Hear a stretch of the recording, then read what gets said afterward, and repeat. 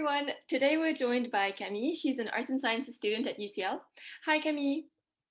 Hi. So this year I decided to do my dissertation on a topic that's quite dear and near to my heart, which is environmental activism. And for a couple of years now, I realized that I was really affected by kind of the stress of what was happening in the world with the climate and with all the strikes happening and the environmental protests. And I came across a term which is eco-anxiety. And so I kind of researched it to understand, because it felt like it could be something I was feeling. And it's basically kind of an anticipated stress when you're faced with the destruction or potential destruction of ecosystems and of wildlife and even of life as we know it because of climate change. And so I was really intrigued by that, and I really resonated with that feeling. And so I kind of looked into it academically, but there wasn't that much there. And so I kind of decided from that point on that I wanted to focus on that topic, basically. And then just came kind of a process of seeing what I could link it with, how I could make it a research topic. And so I decided to look into environmental activism, because that's something I do and my family does as well. And so I thought that there could be a link.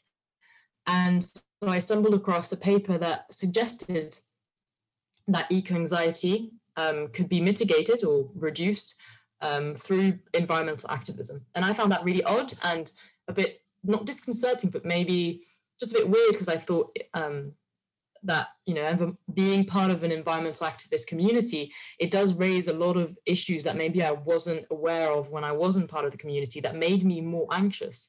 And so I wanted to explore that relation that had been suggested in that paper. And so that's kind of the initial goal of my dissertation, was that to see if it was true. And I quickly ran into some problems, because I realized that to see if activism could help reduce eco-anxiety, I had to check before and after. So it had to be chronological, and asking people before they participate in activism and after, and how they felt. And I realized that wasn't really possible with COVID, because environmental activism wasn't really happening anymore, or at least not to the same degree as it was before. And I didn't really have the time frame to do to over long periods of time interviews or whatever. So I decided to look more into the psychology behind activism and behind eco-anxiety. And I decided to focus on kind of two opposing themes. One is empowerment, so kind of gaining responsibility and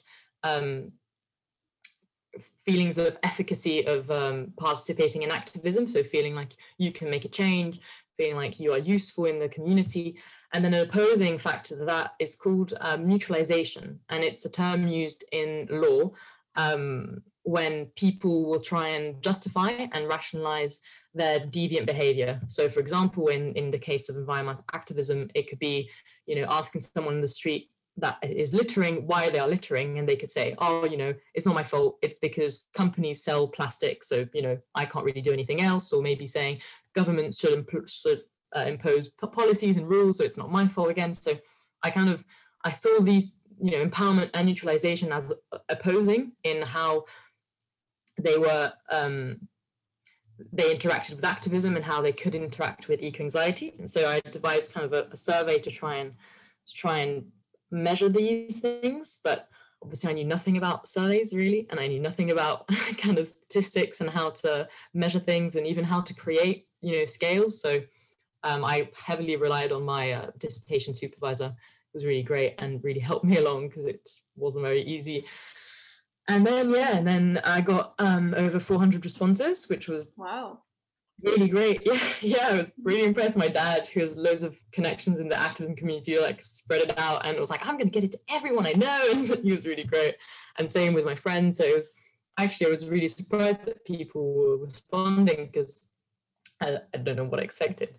And then I started analyzing the results, and actually I found that I really enjoyed analyzing results and doing statistical research. I'd never done this. This was also kind of, I think I'd only done one module in psychology beforehand, and there I was doing a third year psychology dissertation basically. And so it was really daunting and kind of terrifying, and I kept writing drafts of, for example, my methodology or my results to my dissertation supervisor, who works in kind of in a psychology department, and she kept sending me back like, this is not psychology, or you're doing it wrong, or you shouldn't be doing this. And I was like, I don't know what to do. And so it was just quite funny. At some point we just had meetings and she was like, okay, this is what you're going to do, you need to do this. And then at the end she ended up sending me her final year dissertation from a while ago and said, just follow the structure, do this, do that. And so that was quite helpful in knowing like how to manage it all. And yeah, and so I found surprising results that were, some of them were quite consistent with what I had read, some of them really weren't. And it was quite interesting to see which ones I should talk about, which ones I shouldn't, because obviously in a 10,000 word dissertation, you don't have that much space to actually discuss many things. And that was quite exciting, actually, to have agency over what you can say about what you want. And so I decided to focus more on the activism aspect, because it is more, there's more things on it in the academia and the literature. And also, unsurprisingly, the majority of the people in my that responded to my survey were aged between 18 and 24, and majority were students as well.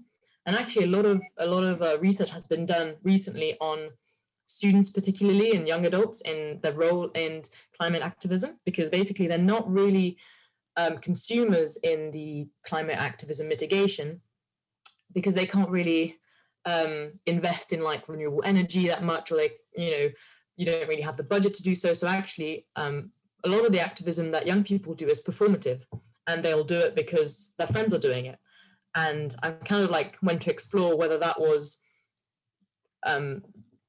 whether it was a problem if, it's only performative, if you only go to protest because your friends are going, or if that didn't really matter, because actually if you went, then that showed to the government that you were asking for something. So that was actually really interesting, comparing the results from the 18 to 24 age group, so the 25 plus. And actually that was really consistent with literature that focused on young adults as well. So it was really crazy to see how like individual people responding to my survey actually, collated all together, came across consistent with literature. I didn't really know what happened. And actually at the beginning, when everything wasn't really lining up with literature and I was getting crazy results and I didn't really understand, and my supervisor said, that's really great, you don't want something that's going to say exactly what's already known. That's not the point of it. You want something that's going to be new or interesting. And actually I've used different theories to try and analyze and discuss the results, and it's been all really, really interesting. Quite harrowing at times, but overall really interesting. I still don't really know what my research aims are right now. I still need to figure that out, because obviously it's an explorative dissertation, and I still don't really know what my conclusions are, but I'm definitely on that track of understanding more. Yeah. Cool. Would you say that your own eco-anxiety has evolved, changed after researching all this? Yeah, that's a really good question. And actually, another thing was that I saw in a paper to try and reduce eco-anxiety, it said you should try and study it and actually participate in the literature to try and calm down your own eco-anxiety. And I think it definitely has had an impact. At the beginning, I was very overwhelmed because I was reading a lot of papers, talking about climate change, and I was like, is this just counterproductive? Am I just like making it worse for myself? But actually, I have tried to read, both sides to it, to have a critical understanding of what's happening. And even though, even just reading that, that doing literature and doing research on eco-anxiety can help lessen your eco-anxiety, I think that's had like a placebo effect, where it's kind of calmed me down, thinking, okay, I'm doing this apparently is good, this apparently could help, and because I'm doing it, I think it could help in that way. If that makes sense. Yeah. I mean, I'm still doing the same things, I'm still trying to participate as much as I can in the whole sphere of it. But yeah, I mean, it's definitely been the biggest motivation for me, for sure. Really nice. Well, thank you so much for this very interesting talk, and everybody have a lovely day.